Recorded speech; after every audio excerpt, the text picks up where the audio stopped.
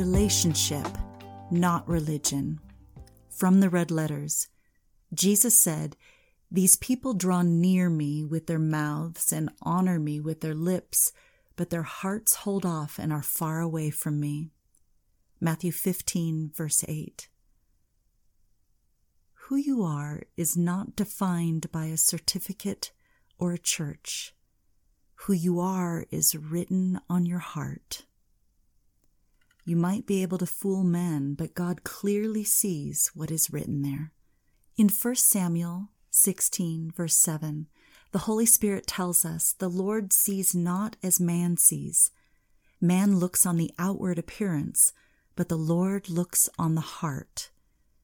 You might be able to quote the scriptures for every situation by memory and attend every holy day and sit in holy places, but if the word is not deeply rooted and grounded in love within your inner man, you're simply a hypocrite. Humble yourself in prayer and ask Him to show you who He is. Seek His face, not religion.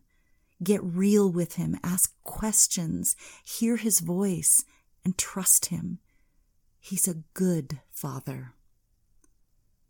Carving out real time in your day to develop a relationship with Him will restore your soul and leave no room for buried resentment, anger, or fear. Time with Him will teach you what love really is. Ephesians 3:18, how intimate is His love, how enduring and inclusive it is. This love is poured into you until you are filled to overflowing with the fullness of God. You will learn to speak with the tongues of men and angels, and you will learn how to let your words be soaked with love. 1 Corinthians 13. Religion is man reaching to God, but a relationship with Jesus Christ is God reaching down to you. Let's pray. Lord, I need you.